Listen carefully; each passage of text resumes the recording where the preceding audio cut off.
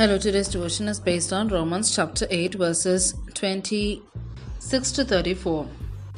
In the same way, the Spirit helps us in our weakness. We do not know what we ought to pray for, but the Spirit Himself intercedes for us through wordless groans.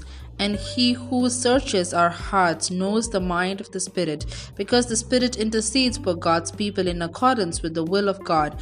And we know that in all things God works for the good of those who love Him, who have been called according to His pure purpose.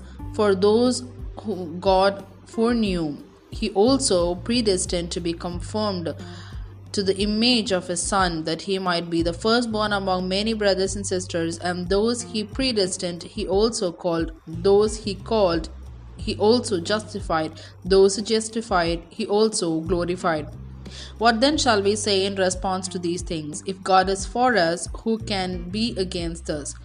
He who did not spare His own Son, but gave Him up for us all, how will He not also, along with Him, graciously give us all things? Who will bring any charge against those whom God had chosen? It is God who justifies. Who then is the one who condemns? No one. Christ Jesus, who died, more than that, who was raised to life, is at the right hand of God and is also interceding for us. Here ends the Bible reading.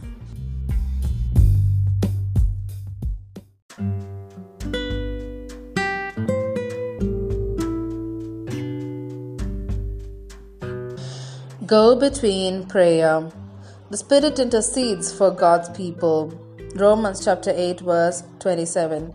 Late one Saturday afternoon, my family and I stopped at a local restaurant for lunch. As the waiter set crispy fries and thick burgers on our table, my husband glanced up and asked his name. Then he said, "We pray as a family before we eat. Is there something we can pray for you today?"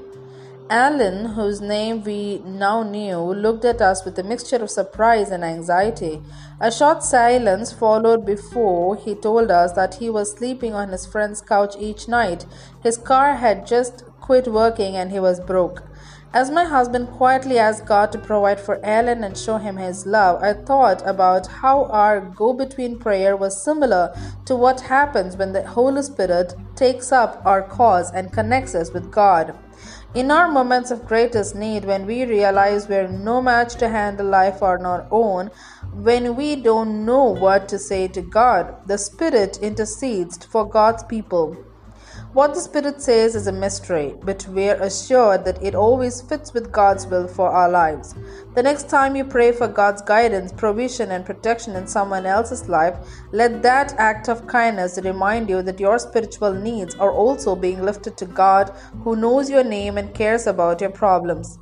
Is there anyone you can pray for today? How might you respond to temptation differently if you know that the Holy Spirit was praying for you during the struggle?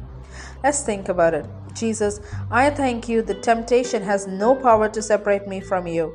Please give me victory today through the power of your resurrection from the dead. Amen.